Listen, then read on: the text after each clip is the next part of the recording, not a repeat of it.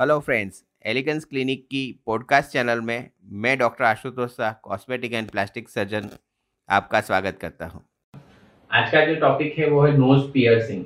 दोस्तों, आजकल काफी सारी फैशन चल रही है और एंशिएंट इंडिया से आप जानते हैं कि काफी सारी लेडीज नाक में पियर्सिंग कराती है नथनी पहनने के लिए।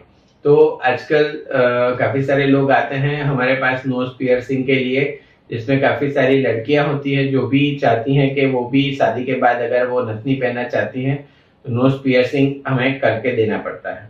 इसके अलावा जो लोग अपनी फैशन के लिए कॉल्यूम एला में या दोनों एला में जैसे भी आप नोज पियर्सिंग करना चाहते हैं तो हमारे एलिगेंस क्लिनिक में ये फैसिलिटी अवेलेबल है।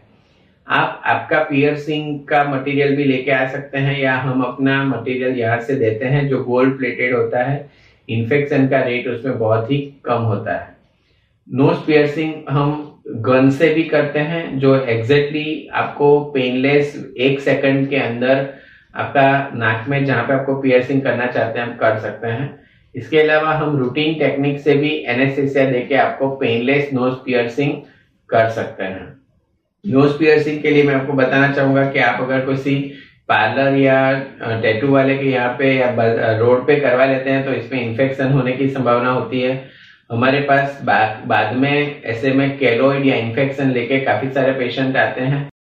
अगर आपको ये पॉडकास्ट अच्छा लगा तो आप इसे लाइक करें और फॉलो करें और हमें कांटेक्ट करने के लिए 9879546805 ये नंबर पे आप कॉल कर सकते हैं। Thanks for your time.